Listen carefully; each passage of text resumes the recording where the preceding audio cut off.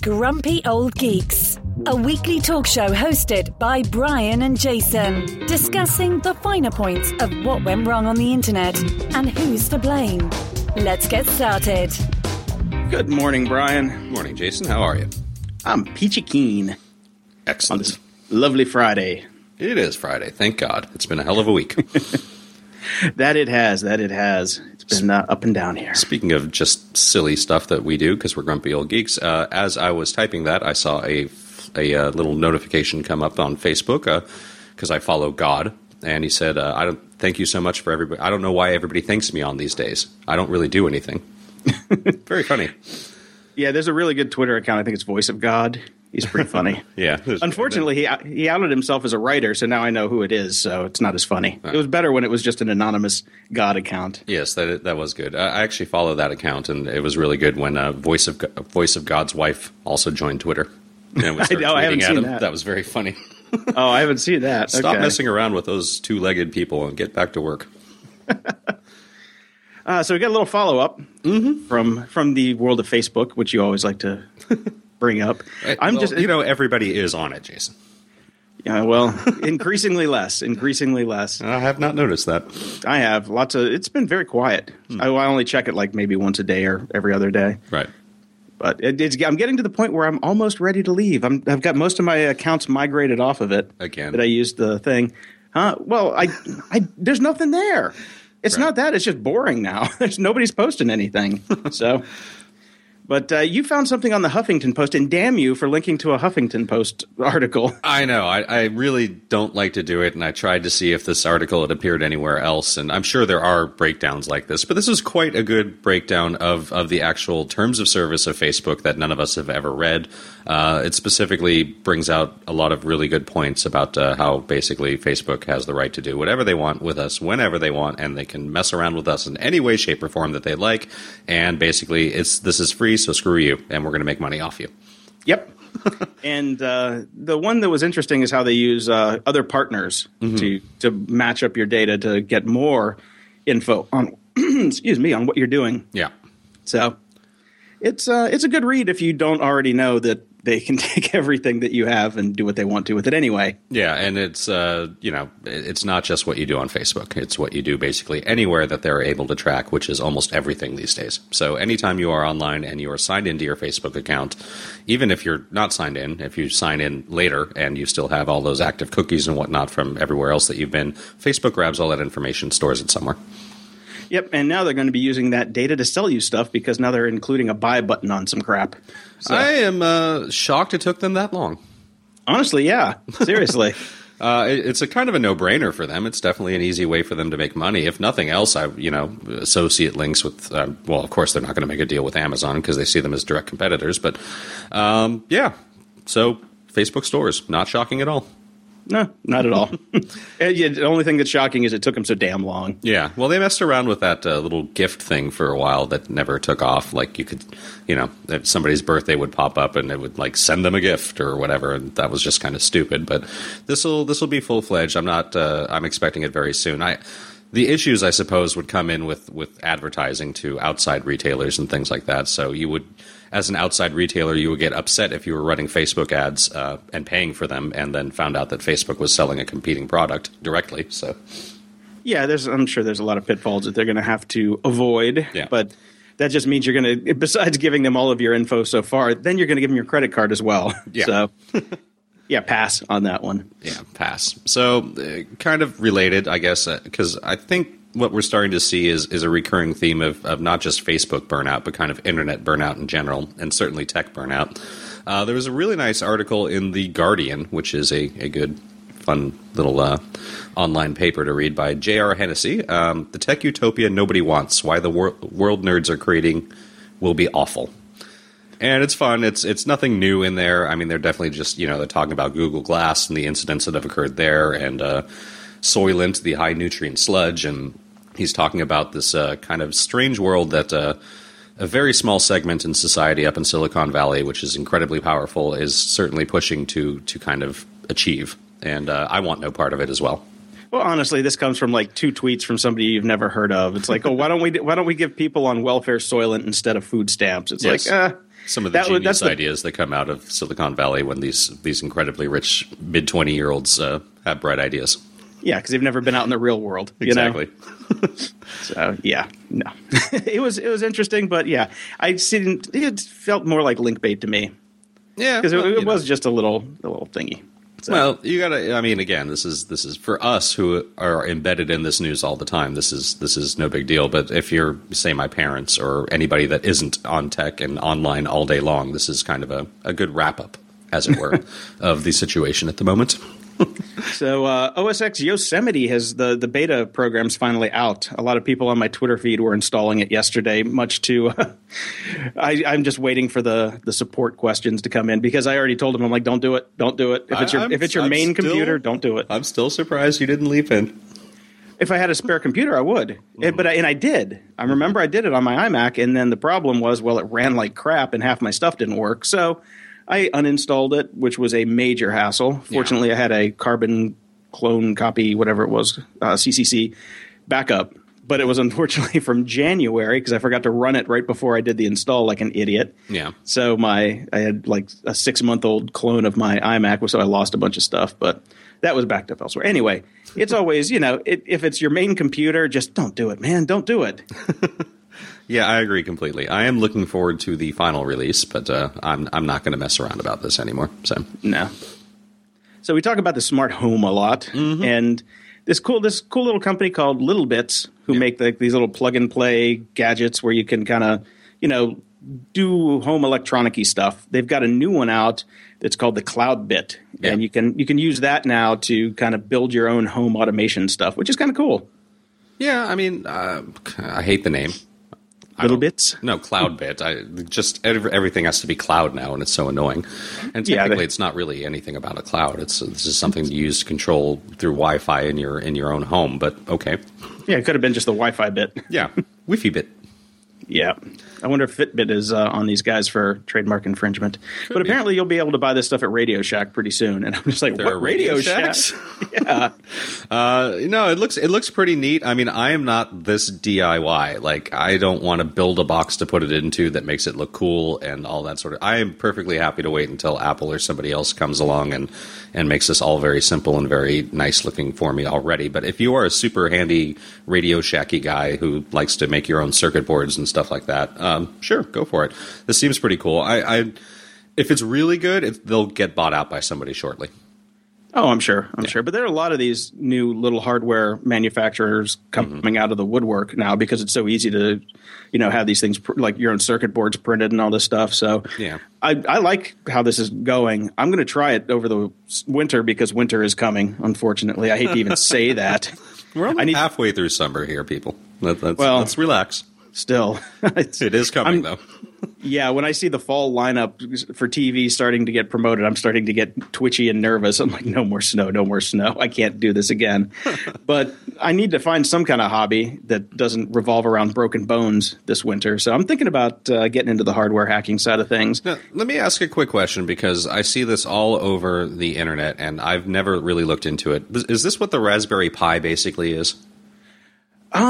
Raspberry Pi was I can't even remember now. It was a controller board, but I think it was more of like a. Actually, you know what? I'm not even going to say what it is, because I can't remember. All right, I'm gonna do some follow up on this, because it pops up all the time, and I know it's definitely like it's one of those things that super techie geeky guys get into, and it's a controller board that you can do anything with. Therefore, what the hell are people doing with it? Because usually anytime you can do anything with something, you never do anything with it. So we'll see. I got to look into it, because I know it's all over news feeds all the time, and I've always been curious, but then I was like, well, what am I going to do with this thing? So.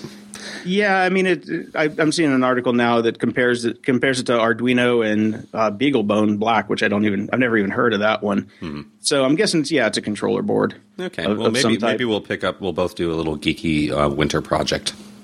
Yeah, it's a microcontroller board. Okay. So, yeah, that's what it was. It was pretty cheap, too. It was like $35. Yeah, I mean... that was the big thing about it. Lifehacker and Engadget are in love with this damn thing, because it's just all over, but I just don't even know what you do with it. I guess we'll figure it out. Yeah, my friend Trent Hamilton got into hacking Arduino stuff not too long ago, and I know a ton of people that are into it. like Tara and Sean will be on shortly. They do stuff at their maker spaces in LA that revolve around Arduino. So it's just something that looks like it's fun, actually. I might get into it. I need something to whittle away the hours that's not typing. Right. Because winter is coming, sadly. Mm-hmm. So, man, this week was just a hell week because I was working with one of my clients to integrate Recurly. Have you heard of those guys? I have not. It's basically a front end for doing subscription packages and billing. Okay. It sits on top of your merchant account, and you run your transactions through it. And then, like every month, they have, they've got an API which is utterly undocumented, almost. Shocking. Yeah, it was terrible. And they're trusted by thousands of companies, Jason. I don't know what the hell's going on there. They just released their 3.0 version of their JavaScript library. Mm-hmm. I don't know why, because their 2.0 version looked pretty rad. Their 3.0 version does fuck all. It is terrible. The documentation's terrible. Their support took hours and hours between replies. It's been over a week and a half trying to get a simple form to submit and start a subscription. It is one of the worst companies I've ever had to work with. And I've done tons of e-commerce and merchant integrations. Yeah. This is the worst one in the past 10 years. Honestly, hands down. E-commerce and merchant integration is one of the nastiest things that you can ever possibly try to deal with. And I keep wishing that there would be a great solution out there. And it's, even though their front page says an advanced recurring billing platform with no training necessary, I'm assuming this is not the one then. Yeah, they're liars. Stripe. I mean, and here's the funny part. This sits on top of Stripe right now. We're running the transactions through Stripe, and unfortunately, eventually, we'll switch it to PayPal, PayFlow Pro. Right. But I mean, Stripe does almost all this anyway, so this was an executive decision that I had to abide by. But Stripe, so far, every time I've had to do an integration with Stripe, it's been flawless and painless, which is unheard of. Yeah, pretty much. But man, Recurly is just a shit show. And I let them know. I told them flat out, to support. And I'm like, look, you guys have to fix your documentation. You cannot have an API with no documentation whatsoever. No, especially if it's not transactional. That's ridiculous. I mean, I had literally had to go through almost every line of their PHP API library just to figure out what needed to happen, because they do have documentation for the API, but there's no useful examples. It was just terrible. Mm-hmm. Ugh. So avoid them like the plague until they fix their shit. Will do. So the other thing I've noticed is I talk about the private internet access proxy that I use. An interesting thing has come up that I've noticed. Some sites will completely block me because people have used the proxy to basically troll them. Yeah. Like the Hollywood Reporter. I cannot get to the Hollywood Reporter now. I have to turn it off and go through my regular channels just to get to the Hollywood Reporter because they completely banned the IP. Yeah. And I think they banned the whole block because I went through, I think, 10 of these different things. I even tried connecting in Romania and it still booted me out. So, that's the unfortunate aspect about, using that kind of stuff and the internet in general. I mean, I remember one of my clients was having an issue with their servers and because they were basically getting trolled and getting, denial of service attacks. And they basically just said, fuck it, we're shutting off all of China. To hell with them. It happens, man. Yeah. Sometimes it's just easier to lose the customer than to deal with the headache. Yeah, exactly. Okay. Good times on the net. Indeed. Comment of the week. We have a lovely new 5-star iTunes rating with a comment. We love those very much. So if you'd like to support the show, the best way you can do it besides sending us oodles and oodles of cash would be to go to iTunes and give us a 5-star rating. Or iTunes. Give us a 5-star rating there and a little comment. We'd really appreciate it. This one comes from Tcoats1, the best. I'm a nobody who has used the internet for about as long as the Grumpy Old Geeks. I don't write code and I have no idea what the nuts and bolts of technology is about, but I do understand overview. These wise men, we're wise men, Jason. Woohoo! These wise men bring their knowledge of nuts and bolts to an overview that is well-rounded. Apps, book reviews, how do they read so many books? I don't know. That's a good question, actually. Yeah. Music reviews, social commentary. They are today's Renaissance men. Thank you. No, thank you, Tcoats1. I love being called a Renaissance man. It makes me want to put on some crazy old clothes and go to a Ren fair. So I thought when I saw T. Coates, I thought maybe this was Tom Coates from San Francisco because he's been around for a long time. I don't know. It would be cool if it was. Tom Coates is a luminary. But either way, T. Coates1, thank you very much. Yes, thank you. And give us a rating. Go now, please. Please. Welcome, honored guest. Welcome back to the show, Mr. Sean Bonner. Thanks for having me. Last time you were here, you enlightened us about the Bitcoins. I enlightened you to whatever I was trying to figure out about the Bitcoins. Are you still a Bitcoiner at all? I mean, I pay attention to it. I'm not actively mining or buying things all over the place just because it's still incredibly confusing to me. And right. I think I don't have it figured out, and I think I have it figured out better than a lot of people, and it's still very, very tricky. But I'm paying attention and watching it, and there's so many alts now. That's where it gets really tricky. So there's sort of the Bitcoin monolith, and then 50 million other crypto coins that are all sort of orbiting it that are more interesting or less interesting on a daily basis. So right. Takes a lot of time. to me, the whole Bitcoin thing seems to have just become almost a PR ploy for companies. It's a big deal to announce, hey, you can buy a Tesla with Bitcoins now. I totally want to buy a Tesla with Bitcoins. It would be cool. So you just got back from Hope X. I did. How was it? Sort of. So I was actually really disappointed. I've been to Hope a few different times, and it's always been fantastic. I've really enjoyed the conference and always really looked forward to it. Just the community and the atmosphere and everything about it is really great. And this year, I was really, really excited because of the speakers that they had lined up and everything. And I went there one day on Friday to register and sort of scope everything out. And it was really sparse. The sort of the table floor was like only half full. There weren't really many booths around doing stuff. Tara and I tried to sit down for a lock-picking class. Tara wanted to get a little lock-picking intro, and she couldn't hear anything, and there was just tons of noise around and everything, so we left on that. So that was kind of weak, and we didn't really see anybody. I saw Scott Beal, which was always wonderful, but didn't really get to see anybody else, and then said, okay, well, maybe this is just the first day. That's weird. We'll come back tomorrow, first thing, and then get our spots and see the sort of main event all day long. And we got over there in pretty decent time, and the place was completely mobbed. Took forever to get up to the 18th floor, and by the time we got to the 18th floor, the entire elevator lobby was full, and they said, oh no, the whole floor's full, and the spillover rooms are full, and the credenza, or all the other little areas that they had set up were all full. So your best option now to see any of the talks is to get a laptop and go find the live stream someplace. Oh my God. So you could have just stayed in LA. Yeah, exactly. So I was like, really? I got plane tickets and a hotel and paid for tickets to the conference and everything, and flew everybody out here to be told I could go watch it on my laptop on a live stream. Yeah, so that's a fail. That was a huge bummer. And because of the hackeriness of the conference and everything, it's not like you can just sort of go to the ticket counter and say, "Oh, I need my money back," or it's all with anonymous hashes and everything else. There's no traceability on anything. So it was sort of like, okay, well, that was that. It was a little bit of a bummer. That sucks. Yeah, the Hope that I went to was pretty good. It was fun. I've been to I think two Hopes previously, and they've both been fantastic. I've had amazing times, and they've just been wonderful across the board. And this was lame. And I talked to a couple other people on the Twitters afterwards who said that they got there even earlier than I did, went in, got a spot in the auditorium. They were all set, and then they kicked them out and cleared the auditorium right before the keynotes and said, no, everybody out, and then everybody has to come back in afterwards, and then they couldn't get back in. So they were like, we got here several hours early to make sure that we got a spot, and we couldn't get in. So... Oh man! So there was some poor planning that happened on this somehow. Yeah, poor planning and overselling. Yeah, and that's the other piece. This is the 10th year that they've done that conference at that hotel in that same venue. They know exactly how many people can be managed on everything. Yep. So, right.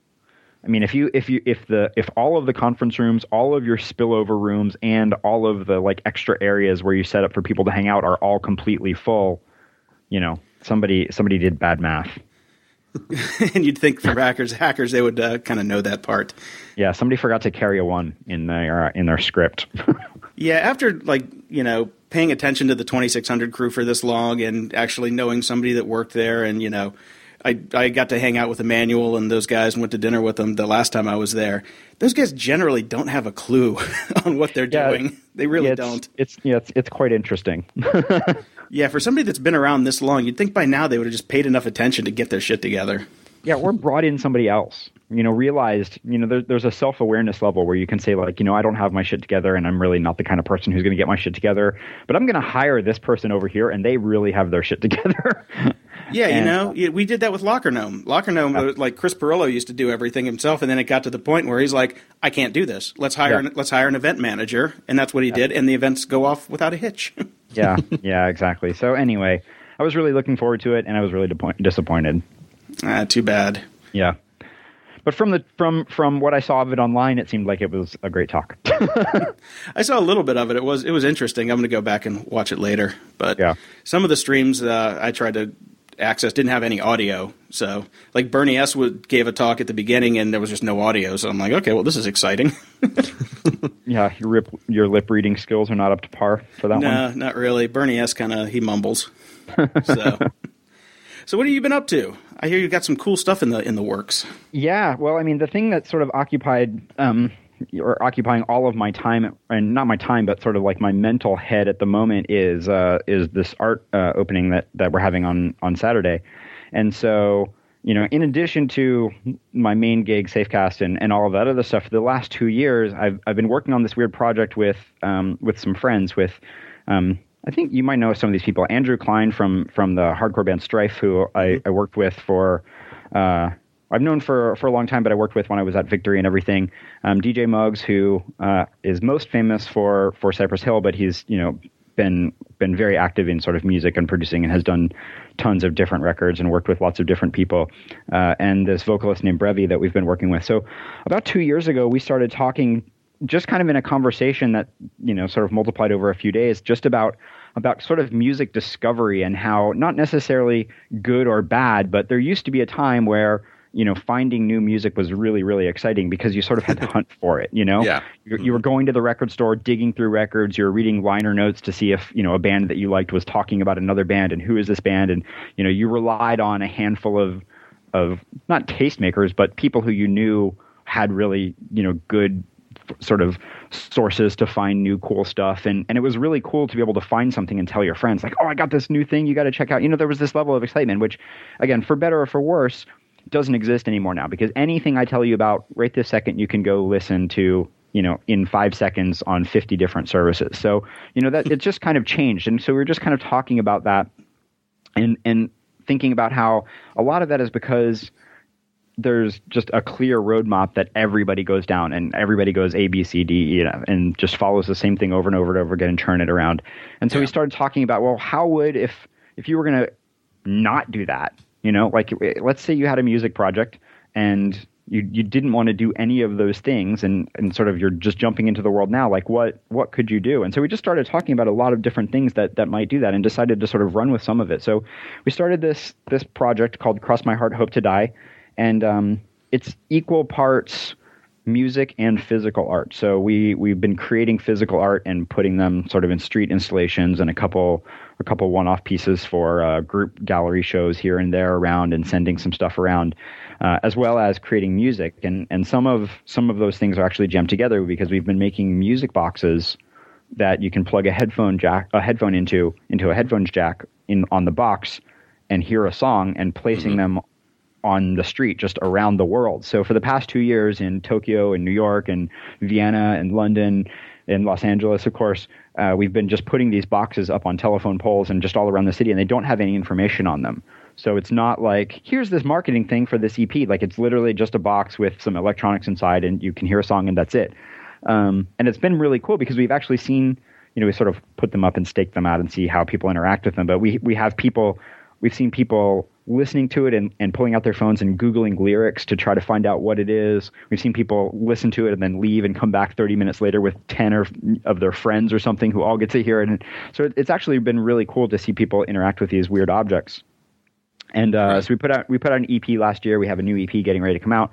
But that's heavy on the music piece of it. The art piece of it is making its really big debut on Saturday. So we have an exhibition called Vita e Morte at Shepard Fairey's Subliminal Projects Gallery right here in Los Angeles over in Echo Park near Dodger Stadium.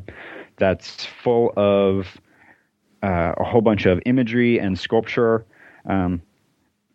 We've been sort of following up on that sort of visual conversation of like, what's the context of this music and why is it music? Why is it art? What's the difference between these two? And so we have photos that we printed on the wall, but the photos were manipulated in audio editors. So we pulled the raw data from photos and dumped them into like Audacity, and then tweaked them as if they were a song, add some reverb, add some echo effects, and then dump them back into a photo editor, which creates these really fantastic glitches all through the photos. So we printed those out really big. We made a bunch more music boxes. We made some 3D sculptures. We made an installation where we cut all of the cathode ray tubes in a bunch of old TVs. And so instead of having video signals going to them, we ran speakers into them. So they basically turned all these old TVs into oscilloscopes, so you can sort of watch a song. I'm surprised you didn't electrocute yourself. That's some dangerous work with CRTs. Yes, it is. So that was part of my my discussion of it ahead of time. Is like, if I die for this project, then it'll actually be worth money, because you'll be dead. You can't be making any more. The value will go up. So we just finished the installation and all that stuff yesterday, and then on Saturday as well will be the first live performance of the band as a group. So we're gonna show off all the art and then get up on stage and play some of the songs, and we'll see how it goes. So that's been really a huge focus for the last month, is getting all that together. But it's kind of the culmination of things that we've been working on for the last 2 years. So that's been really exciting. Very cool. Yeah, very cool. And then, of course, Safecast, as I mentioned, Safecast is going full bore. We just hit our 20 million data point milestone about 2 weeks ago. So we have more open radiation data available than every other organization combined that's publishing any of that stuff. Very cool. That's awesome. Yeah, I saw Joey's TED Talk. We actually talked about that last week. Oh yeah, it was cool. He got a bunch of bits and pieces into that. It's been really exciting. So we're starting to look at how to do other environmental things with this stuff too now, because we built sort of a hardware platform and a software platform, and it's working very well, and sort of makes you think about the stuff in your environment that you can't see, but obviously it's around because you have all this data for it. So what other things are around in the environment that you can't see do we have bad data for? So we're looking at building some air quality sensors and maybe some better tracking of sort of weather and climate-y sort of stuff that, you can find out what's going on actually at your house rather than, just sort of a general thing for your entire city. So we'll see how that goes, but I think we might have some new interesting data along those lines in the pretty near future.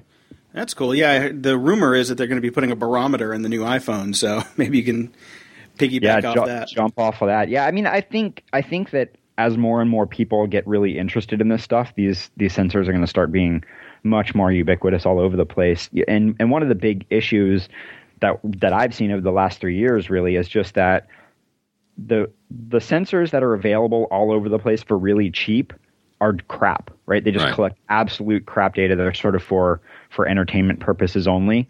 And that's really halted any sort of large scale rollout supported by any sort of like scientific or institution or anything, because the data is useless. And so anything that comes back interesting, somebody is going to have to go back and remeasure with real stuff. But as more people have been looking into it and working with it, like, we're using really high end stuff for Safecast, but we're using more of it.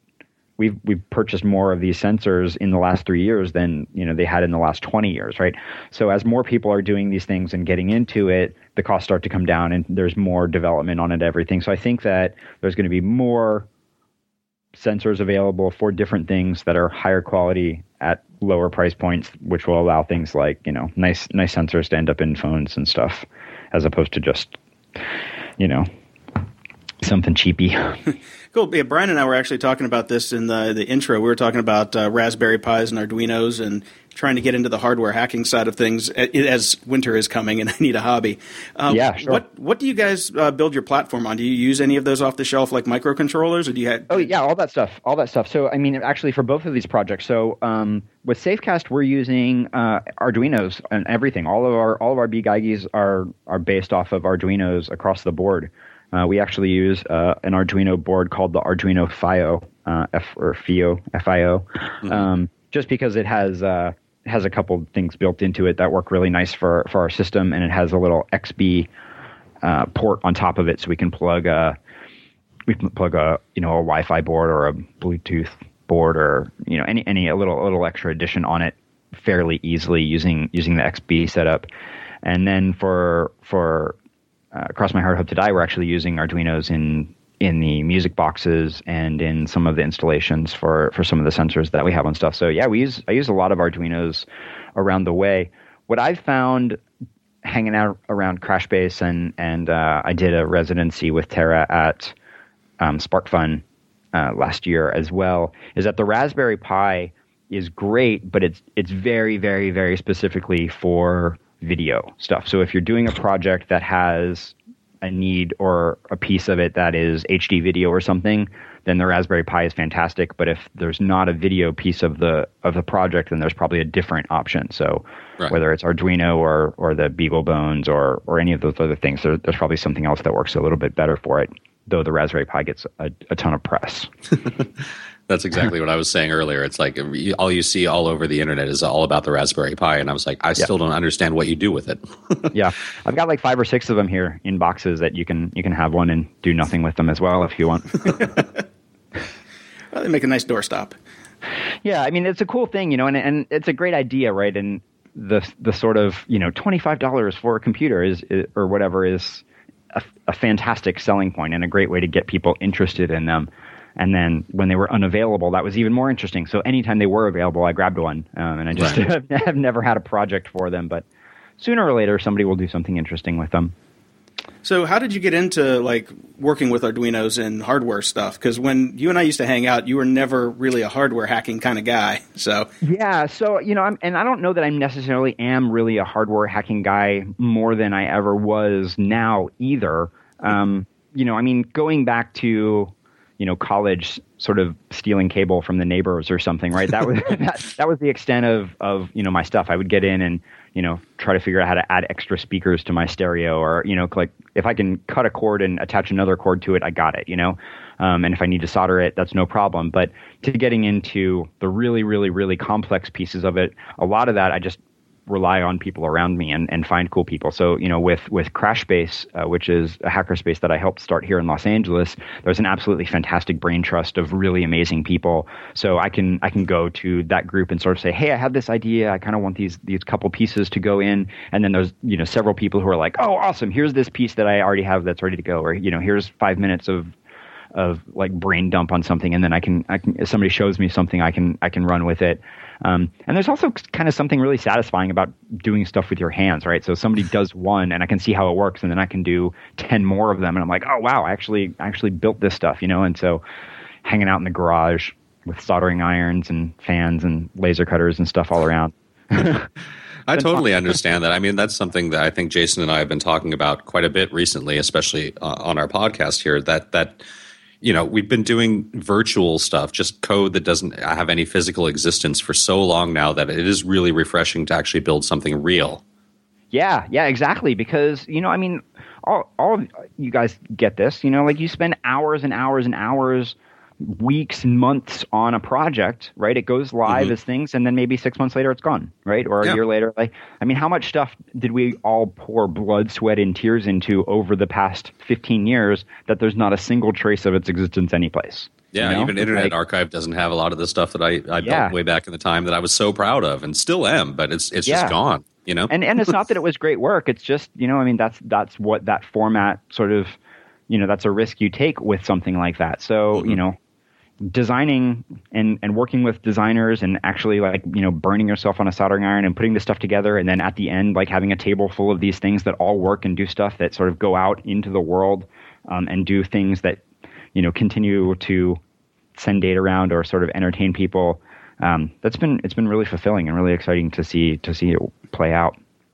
After about 15 years of doing motion picture marketing, and we'd spend a year on a website, it'd be up for 3 months, and then it's gone.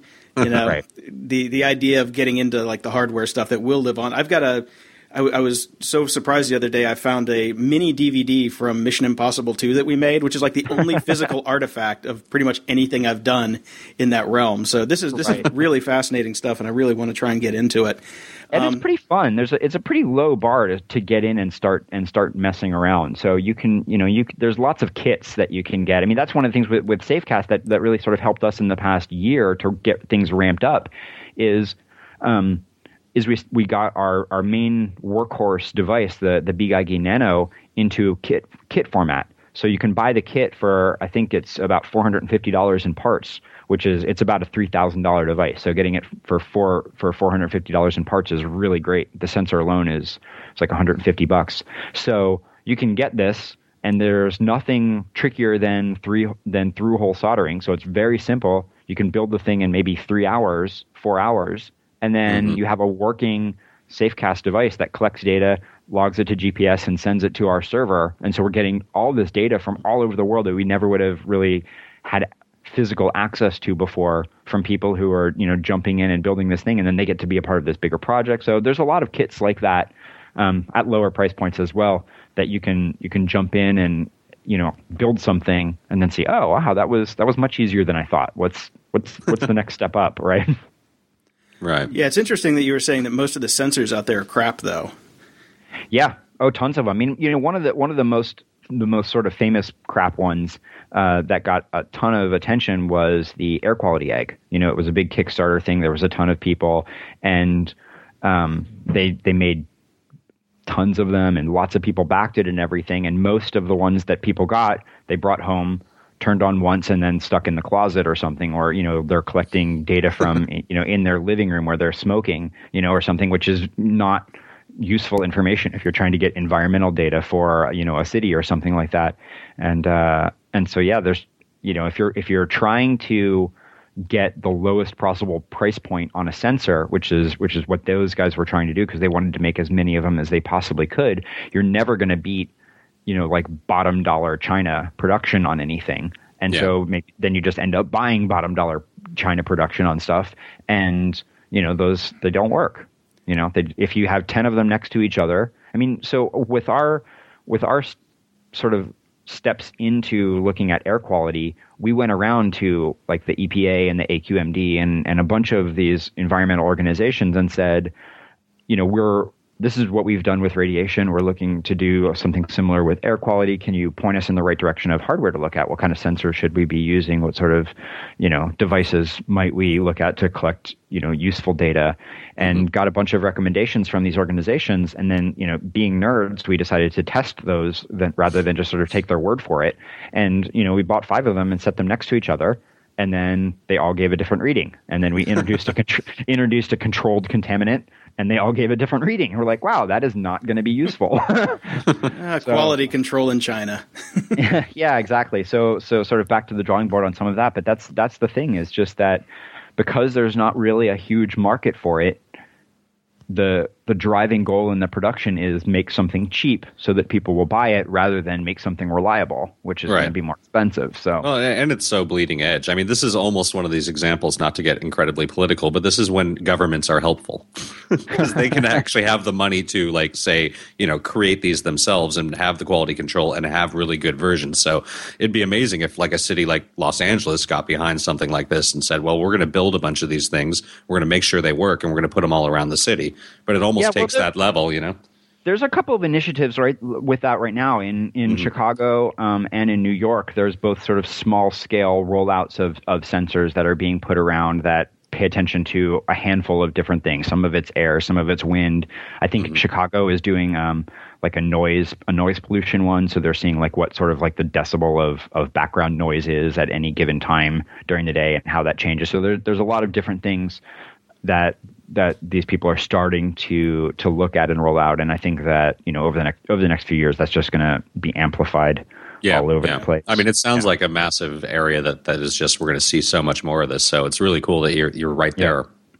Yeah, it's been really interesting. I mean, it sort of happened by accident, but I've been very happy to be involved with it, and really excited that we've been able to do cool and useful things with the project. Mm-hmm. Very cool, man. Well, thanks for stopping by, and I definitely want people, because this is going to come out on Friday, so the day before your show. So if you're listening to this on Friday or Saturday morning and you're in the Los Angeles area, definitely pop out and see Sean's show. Definitely, and I will be there as well, so come say hi to me. Absolutely. Cool. The doors open at 8 p.m., and we're set to go play live around 8:45. It's just a short set. We're just going to play a couple songs, but the gallery will be open till 11 as well, so swing by at any point during the night. And here's a fun bit. If you get there early and you're a Dr. Horrible fan, right across the street and down the block is the laundromat from Dr. Horrible. Yes, a short walk. Very short walk. The first time I went there, we went and saw your buddy Glenn's photo exhibit. Oh, right. Yeah, absolutely. And we trolled the laundromat. You can go. You bring your Dr. Horrible costume, and you can reenact out scenes right there while you're waiting. Yeah, or your Captain Hammer shirt. Yes. All right. Cool, man. Well, the links for everything Sean will be in the show notes at grumpyoldgeeks.com/68. And thanks for stopping by, man. Yeah, thanks for having me. Hello, podcast fans. Adam Carolla here. I'm leading the fight against patent trolls who are threatening this medium. It's not about me. It's about the podcast you're listening to right now. If I go down, this show could be next. Visit fundanything.com/patent troll for more information on how you can keep podcasting alive. Thank you and mahalo.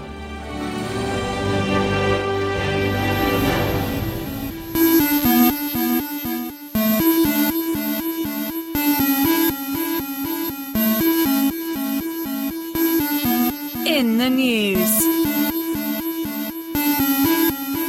So, in the continuing theme of maybe everybody is burned out on all this stuff, TechCrunch came out with a little report about how today's app businesses are just not sustainable. According to a new report that came out a couple days ago, almost half of iOS developers and even more of Android developers, they have it at 64%, are operating below the app poverty line of $500 per app per month. This is hardly surprising, right, Jason? No, it's totally hardly surprising. I mean... Yeah. It's a big marketplace, and getting discovered in the marketplace is hard enough, and then being discovered with a good app is even harder. Look at websites. Most websites fail. Most small businesses fail. Mm-hmm. Now we're seeing most apps fail. Yeah, not surprising. Everybody leapt in. There's too many developers. There's too many bad ideas. There's too many apps that nobody needs or wants, and there's too many bad developers. Yes, and so many of those apps are so crap, which is why our segment was originally going to be called "Your App is Crap." Yeah. So So if you're trying to get out there and become an app developer, have a backup plan. Well, or go work for a shop that makes apps for people with money, like all of us did, and we went and worked for agencies that built websites, and you know that's how we got paid. Exactly. And put your skills up on Elance like everybody else, and make less than you would if you had a crappy app. But speaking of good apps, yes. Flurry got bought for $300 million by Yahoo, believe it or not. Okay.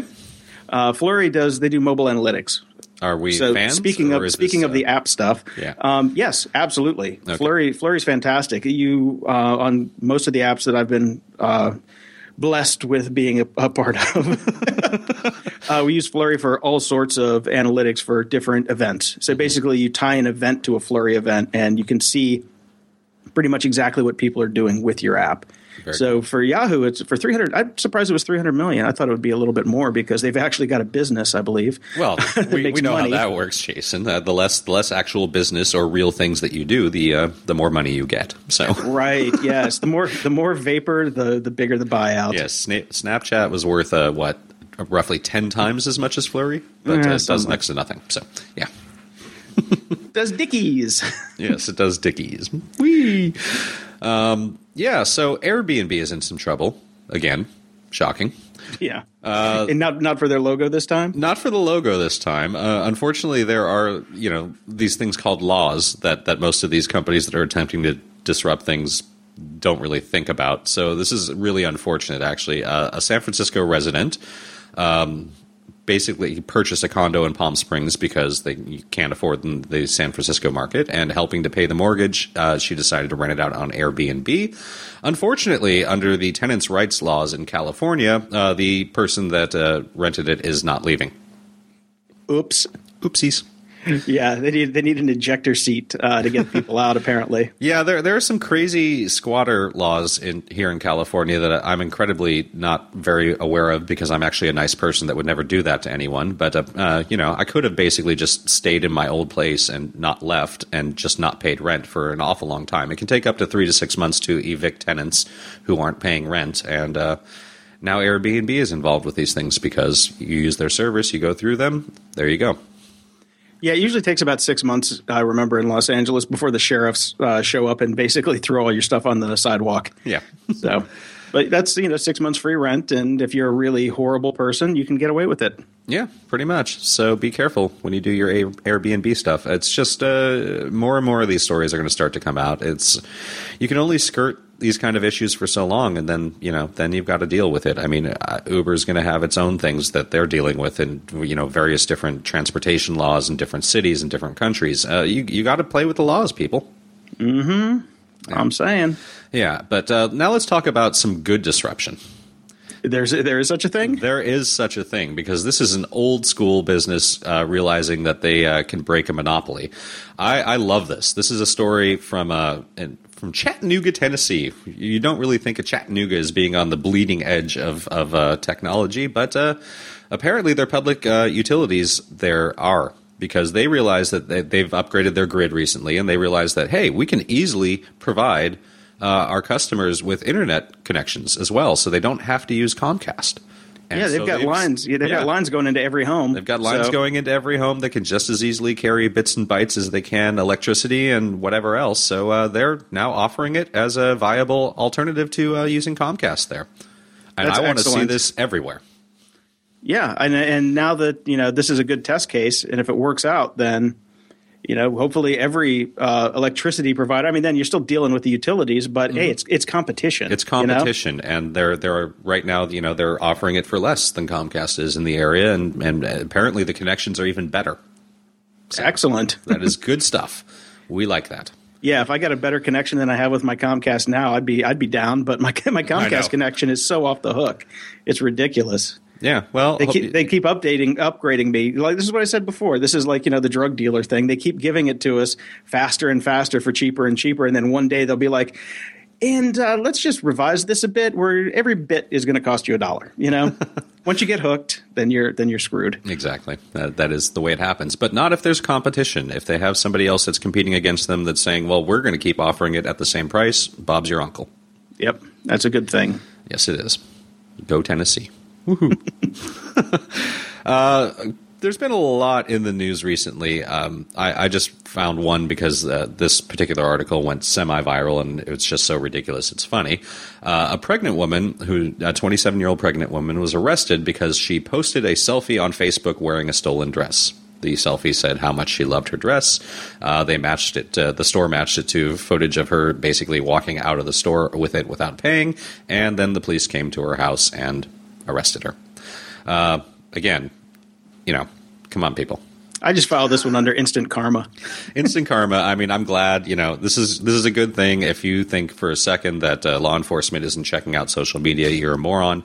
And just this wasn't law enforcement. This was the store actively tracking her down. Even better. So, this is vigilante social media, as it were. And then they sent it to the law enforcement. Law enforcement was like, "Oh yeah, look, she did steal it. Okay, her. We'll go bust her." We'll get her. Grumpy Old Geek pro tip: if you steal something, do not post photos of you on social media with said stolen items. Now, didn't Lindsay Lohan do this too? Pretty much, and it's happening a lot. I mean, this is just happening more and more. Like I said, I mean, I've heard about it like just kind of in the background with news stories, and it's the tagline that every news reporter says now is authorities are looking at social media attempting to find some information about the case because criminals are just stupid. Well, and from the old engineering axiom, you can't engineer around stupid. So. No, you cannot. And in good use of social media, at least as far as I'm concerned, Israeli women are showing support for the IDF by showing their boobs. Nobody knows why this is caught on, but apparently all over Facebook and Instagram, Israeli women are putting "I heart the IDF" on various body parts and posting it. Vive la revolution. This is a throwback to the old booby-thon that we used to run for breast cancer. Yeah, I mean, it's as a guy, it's enjoyable. It certainly catches the attention. And hey, why not? I'm just, as long as it doesn't expand to guys. Nobody wants to see that. Yeah, that was a problem with the booby-thon because guys would post their boobies, which was unsavory. Yeah, man boobies. What are you going to do? Hey, man, boobs. And no banana dictators. Security? Ha! We all know about cookies, right? They're cookies, delicious. They are delicious. And if you listen to the You're Not So Smart podcast, he has a great cookie segment. But this is different. Cookies are for tracking and other things for saving state in your browser and blah, blah, blah. We all know about cookies. Mm-hmm. Now, a new service has come up with a new way to track online identity and devices that is just genius. It uses the new Canvas CSS basically feature. Yeah. To profile you, and I've heard about this from other like malware people. They profile the fonts on your system, clock speed, and all of these different metrics to fingerprint you. Yeah, well, so it's not just surprising. Any computer, especially, has been running for a long time, and you've tweaked it and done whatever. You got your own basic fingerprint, basically. Yeah, everything's custom because you're going to have different fonts than somebody else. There are certain metrics that you can glean the identity of a machine from. Mm-hmm. And what these guys have done is basically inserted a small CSS canvas tag, probably through JavaScript, that then can get the data from your machine and then track you from site to site like you used to do with cookies. And it's a way to get around the cookie tracking. Yeah, and basically, I mean, it basically means even if you go to that browse privately option that almost all the browsers have now, it won't matter. Yeah, the do not track stuff. And all of that will go away. This is just cool. I like it. I'm a fan of people doing cool things with technology. Because I never had a problem with cookies. I don't think most people should have a problem with cookies. It is de facto standard that they're there. Yeah. We need them. We can't get around them. Nope. So for now, until they come up with a new way to do it, people are going to, because we've got the cookie mania with people like, oh, I don't want cookies. Well, you're an idiot. But this is just a cool hack. I think it's just a cool hack. And like I said, malware designers have been using this for years in their botnets. And it's a new implementation of that.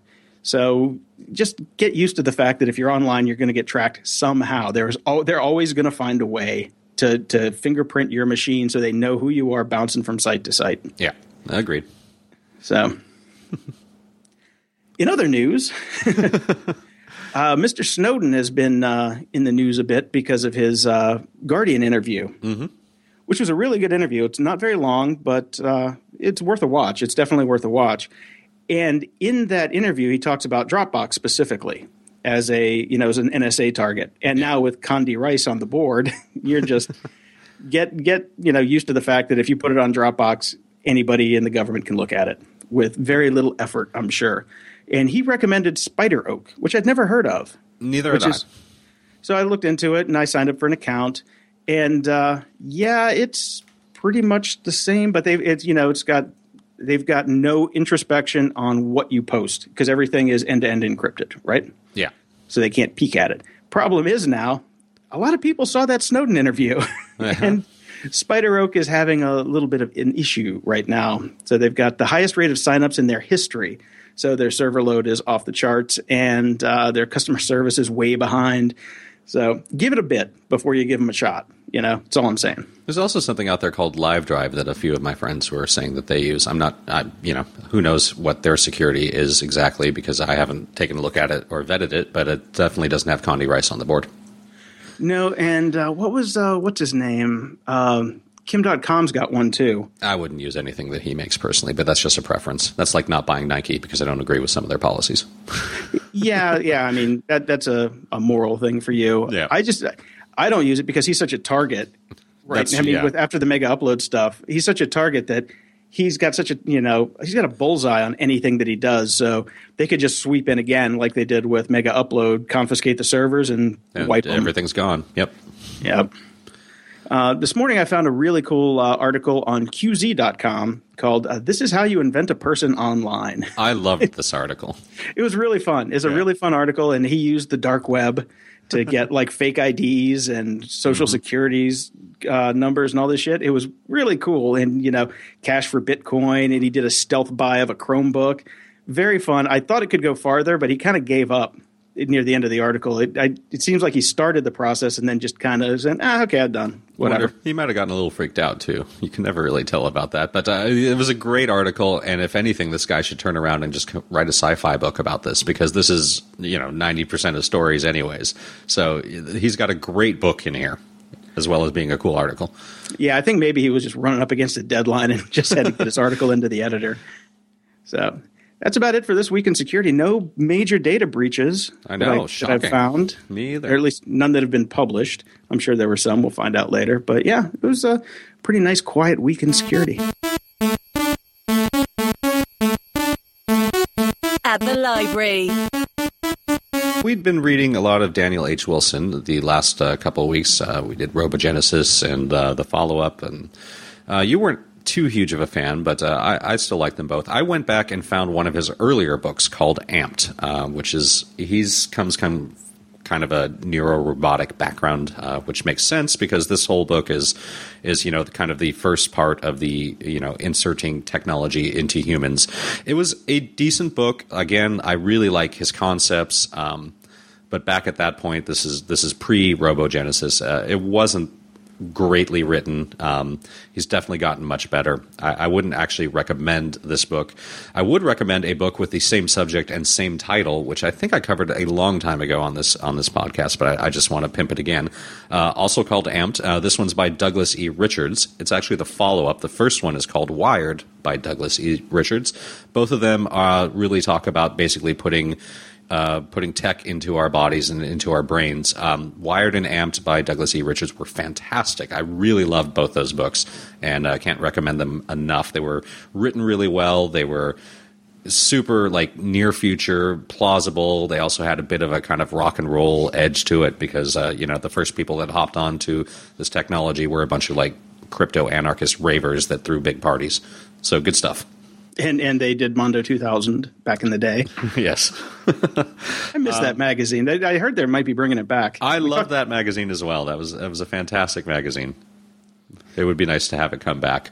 And I finished a completely new book this week. I don't know why I keep reading these because they're just getting horrible. Earth Awakens, The First Formic War by Orson Scott Card and Aaron Johnson. Orson Scott Card doesn't even bother to try to write these alone anymore. Ender's Game by Orson Scott Card. The movie was crap.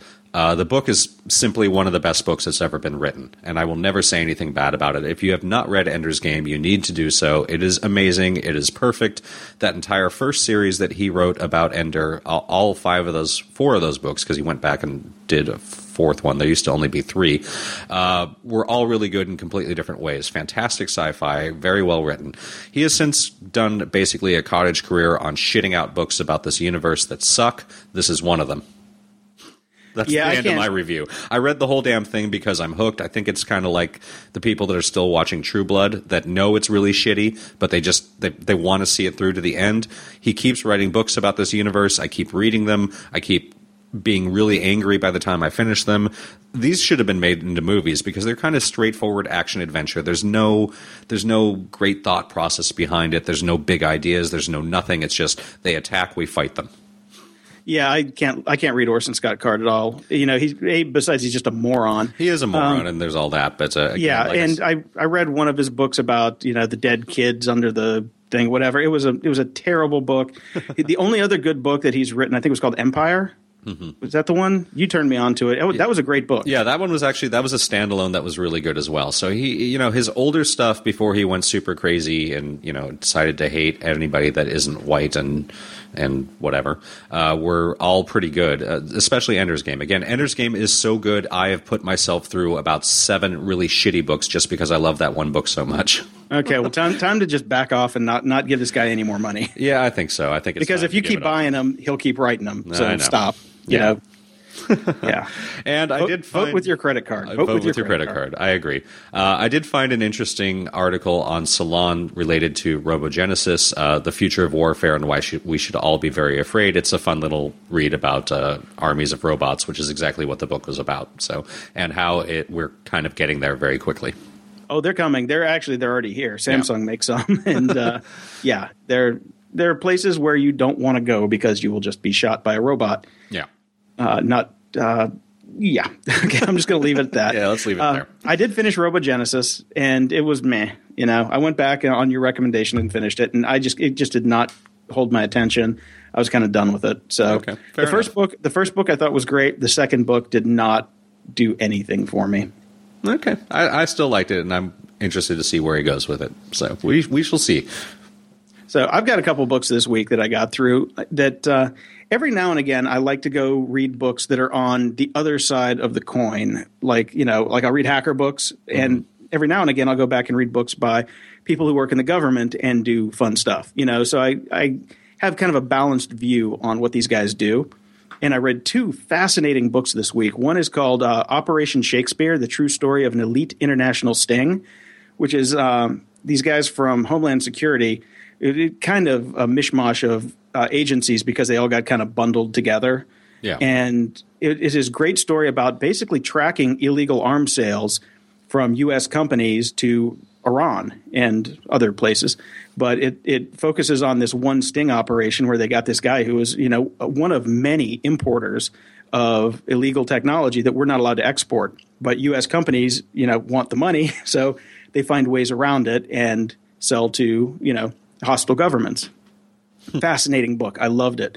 The second one is The Art of Intelligence, Lessons from a Life in the CIA's Clandestine Service by Hank Crumpton. This book is cool. Okay. This is a really cool book. This guy is no joke. Seriously. And it details his career like through the beginning of – well, actually, it starts before 9/11 when he was in clandestine services and like his start and coming up through the ranks and going through after post 9/11 through Afghanistan. And you get to hear some of the cool stories about the guys that were on the front lines, like the CIA infiltration teams and what like actually happened over there. Yeah. And, this is the kind of book that gives me faith in, some of our government services because these are the guys who like really care. Yeah. And are really doing their jobs. Not the nerd in the NSA basement looking at your Dickies and all that stuff. These guys are like no joke. They're putting their life on the line. And there's lots of people and friends that he lost in the war. Fascinating book. I cannot recommend it. Both of these I can't recommend enough. Very cool. Yeah. I think I might have to check out the Hank Crumpton one just because I like his name. Yeah. He's a cool dude. You can check out some of his stuff on YouTube because he was on 60 Minutes when the book came out, and he did a couple interviews, and he took them over to Afghanistan on another show. He's a cool guy. Check out the stuff on YouTube with him from 60 Minutes. It's fun. And I think I will. So I found an article on Vulture.com which caught my eye for a couple of reasons. First off, it's the title. This is the best 5,453 word interview. That's a lot of words. It is. Bronson Pinchot. I don't even remember how to pronounce his name, but he was Balky. I didn't even know he was still around. And apparently he is like one of the premier audiobook reader guys that's out there. And I know you're a huge audiobook fan, so I threw that interview in the show notes and wondered what you thought about it. Well, if you obviously forgot that I had talked about this on a previous show because I pimped Iceman, The True Story of a Cold-Blooded Killer, when I read that before, and he was the reader on it. And I looked at it and I'm like, it's Bronson Pinchot? And I went back and checked it, and it was him. And I was like, wow, he's good. He's really, really good.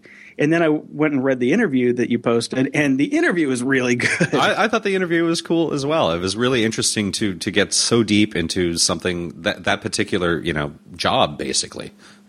Yeah, and just the care that he takes with the craft. He's a master craftsman when it comes to reading these audiobooks. And just his thought process and just his articulation on how he gets into the book and the character and just the reverence that he gives the books. Even if it's a terrible book, he's got ways that he's figured out to make the book sound better, Yeah. So, yeah, his books are – I've only read the one, or listened to the one, and it was a really good job. And the book was pretty good too. But his job in the book was fascinating. I can't recommend him enough. So if you're an Audible fan, check out some of his reads for sure. Software, apps, and gadgets. I'm a Git guy. Yes, you are. I used to be CVS, then I was Subversion, and now I'm Git. And if you don't know what those acronyms or those three-letter things mean, this probably you can fast forward real quick. Yeah, it's all version control for software and other things. My favorite Git tool for the Mac has just gotten a big refresh, and it's Tower 2. Mm-hmm. And they added a ton of stuff in there, and it's a really nice update. I paid for it and have been using it and love it. So if you have to use Git, Tower 2 is my go-to, hands down. And I've been using the original version of Tower for one particular project, and it is great, and I guess I should do the update. Yeah, I recommend it. They've got some cool features in there that you'll like, for sure. We'll put a video of the updates in the show notes as well, but definitely check it out. If you have to use Git, use this, for sure. Oops, sorry. Whoa.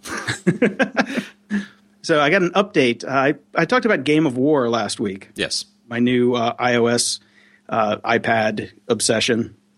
Well, it's got kind of a nasty cliff when you get to around level 11 or 12 that starts to take up a lot more time unless you're willing to spend a lot of bucks. And by a lot of bucks, I mean like you can drop $100 and not blink an eye at it, and the stuff that you get is really not that great.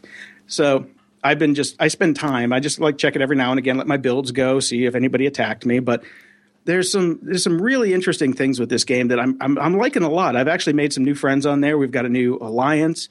So if you do play Game of War, check out Five Kings. That's us. You can come join us. It's fun. I love the game. Okay. So it does take a lot of time, but there's just some interesting things I found out about this game, where these big alliances will create little splinter alliances for newbies that come in. Mm-hmm. Don't tell them anything. And those guys are basically there. They're like if vampires had a daycare. So they raise these little guys up, and then when there's they have events in the game where you get points and extra stuff for killing a lot of other people. They basically just go raid them and wipe them off the map. And then so it's just these weird little quirks about the game. There are some gameplay issues with it that just drive me nuts because like any high level city can kill a very tiny level city. There's no like boundaries between who can attack who. Right. But otherwise, I'm still hooked on it. I can't give it up for some reason. I just love it. I know you're never going to play it, and most people won't. Never going to happen. Anyway, it's it kills some time. No, it's good. It's good that we have one gamer on this podcast. So this just came out too. The cast of Firefly is reuniting for an online game. That does not make me happy. Why not? I want another movie. I don't want a game because I'm never going to play the game. Yeah, I know, but you can get the voices or whatever. I'm probably not going to play the game either. I just saw the headline and I didn't have any time to really dig into it, but it's something. I mean, hey, man, if it picks up, maybe the problem is Universal still has rights to those movies. They have to do 2 more movies before the TV rights will be released back to Joss Whedon, and he's busy making $1 gazillion on the Avengers and stuff. So yeah, it's pretty low on his priority. Yeah, let's be honest, it's just never going to happen. Not in our lifetime, unfortunately. No. Media Candy. During the World Cup, I talked about Slate's blog, The Spot, which was all about soccer and had some great reads about everything that was going on. In what is probably going to be the final entry on that blog, at least for quite some time, how to follow soccer now that the World Cup is over. If you got the bug at all, read this article. It talks about all the different international leagues that are out there, the different international plays that are coming up, and conferences and whatnot, and attempts to get you interested in MLS, which really... I just can't do it. I watched the Galaxy play against Manchester United and lose 7-0 because they were pathetic. So, yeah, that was pretty bad. One good game that will be coming up that if you were at all into soccer, I think you should watch. I think it's in late August. It's the MLS All-Stars will be playing against Bayern Munich, which is basically the the backbone of the entire German national team. So that should be a fun game to watch, and I will be watching that one as well. Okay, cool. No more soccer. No We're done more for soccer. 4 years. We're done for 4 years. We talked a little bit about Led Zeppelin and how neither of us were into it a while back. You sent me a lovely Spotify link to an album called Mothership Remastered, which I did listen to, and I've got two thoughts on it. First, it's nice to hear some straight-up rock and roll, which basically doesn't exist anymore, and I've been in kind of electronica land for years, so hearing just like balls-of-the-wall rock was pretty nice. And thought number two, they wouldn't be signed in a million years if they started now. Okay, now, rock still exists. There are tons of great rock bands out there. You just have had your head up your EDM ass for so long, you haven't poked around to find anything. Okay. I mean, hell, the Foo Fighters, Jack White. Foo Fighters. Oh, Jesus I Christ. like them. I don't mind them. Queens of the Stone Age. Who else? Even Muse is kind of pretty rocky. This is pretty electronic-y, too. Well, so was Led Zeppelin. Listen to the keyboards in there. Yeah. And they would totally get signed. I'm sorry. They wouldn't. They would. No, If they wouldn't. Jack White's out there making music, and his stuff sounds almost identical. So, no, they would get signed. All right. Totally. I'll agree to disagree. And this popped up on Boing Boing. Do you remember Schwa? Not really, no. It was the funky little alien stuff, and I got really into it at the time, so much so to the point that, you know, when you start having stuff and then people just keep giving it to you and then everybody thinks it's your thing, so it just builds and builds and builds, and you kind of liked it, but you never liked it that much, but that's all people ever get you anymore?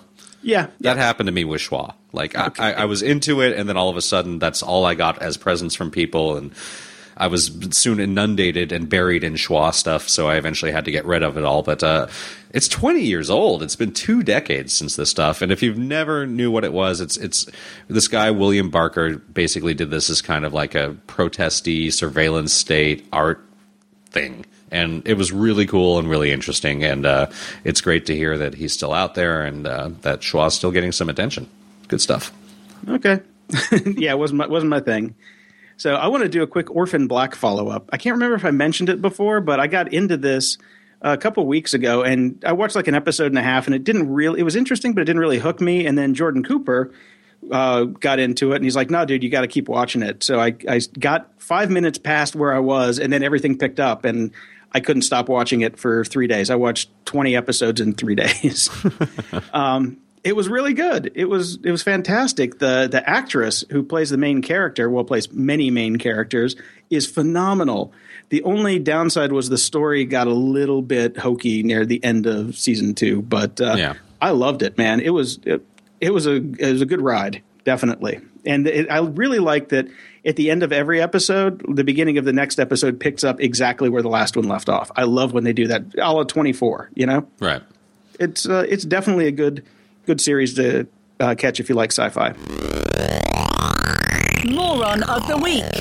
Our moron of the week is Blake Lively. If you haven't had the pleasure of going and looking at her new lifestyle site, a la Gwyneth Paltrow's Goop, except for younger girls, I suppose, and a slightly lower price point, go to preserve.us, which is already an annoying name, but that sounds very like Jesus freaky. It does a little bit, but it's not Jesus freaky as far as I can tell. But go ahead and go to the site, and I promise you'll want to vomit in about 3 to 4 minutes. This is horrible. This is a horrible, horrible, horrible concept. This is a horrible. I basically just said let's shut the entire internet down to stop these things from happening.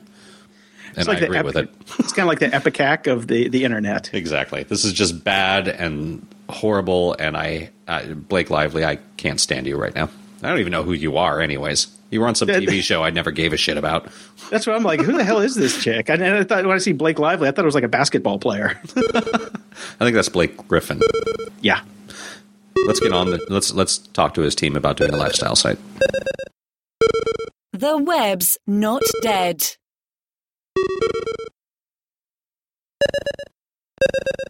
Ran across a link. Pirates of the Caribbean 5 gets summer 2017 release date. This just shocked me a little bit because I didn't even know there was a 2, 3, and 4. This is based on a ride at Disneyland. How could you not know that there was a 2, 3, and a 4? I mean, honestly, how can you not know that? Well, I mean, I believe I was peripherally aware, but I never saw them. Nobody's talked to me about them. Nobody said, hey, man, did you go see Pirates of the Caribbean 4? It was awesome. That just didn't happen in my life. That's because it was not awesome. The only good thing about one of the sequels is Chow Yun-fat played a bad guy. So, okay.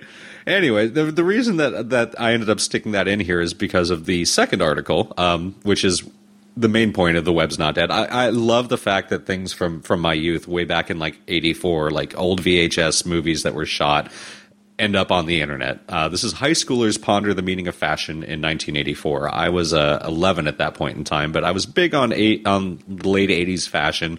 Pirates of the Caribbean reminded me of that because I hung out at Disneyland, where there was just a ride that somehow has now become 5 movies. This is a funny ass video about just kids in the 80s talking about fashion and displaying some epic 1980s fashion. I just loved every second of this, and I love the fact that this stuff pops up all the time. So, yay, Web. Yeah, the video was very funny, and it kind of gave me hives because they were talking about how the jocks would make fun of them and throw things at them, and I'm like, well, that was my high school existence. When I know. Yeah, because I was 13 when this came out, so I was just getting into skateboarding and definitely not what you would call a fashion maven. I was wearing parachute pants and an Aussie T-shirt, and it was a mess. I was all over the place. So yes, people often made fun of me, and watching this, it was kind of like a really nasty flashback. Very funny. I enjoyed it. I enjoyed the hell out of this video. So if you're approximately our age and enjoyed that kind of high school experience as well, you will enjoy this video. Good stuff. Absolutely.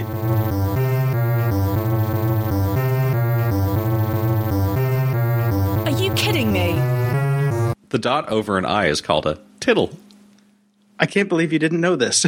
I'm sure it caused me to laugh back in the aforementioned 80s many times, but somehow it's left my mind for the past 20 years, and it just makes me laugh every time I say it. Tittle. Diddle. Diddle. Yo. Closing shout-outs. Shout out to Sean Bonner for coming on the show, and check out his show tomorrow night. That is Saturday the 26th. I am hoping to be there as well, so say hi to me if you see me. On the music tip, I'm going to pimp my vinyl collection again. It's been selling well, and I have a lot of great vinyl I'd like to see to go to a good home because I just will never play it. I've accepted the fact that as much as I loved all this vinyl and collected it for years, it is just taking up space for me. So check me out on discogs.com/slenderfungus. I'm all up there, and there's a lot of good stuff left, but it's going quick, thankfully. Well, that would be discogs.com/seller/slenderfungus if you really want people to actually show up. Sorry. Okay, I just want to do, since we're on the music thing, I want to give a shout out to Weird Al. He finally got his #1 album. I know, #1 album, which is amazing. So good on you, Al. Yeah, he's probably sold like 50 copies because that's all it takes to get to #1 anymore. I was about to say, #1 doesn't mean quite as much as it used to, but even his streaming stats are extremely high. So good on you, Al. It's about time. Yeah, definitely.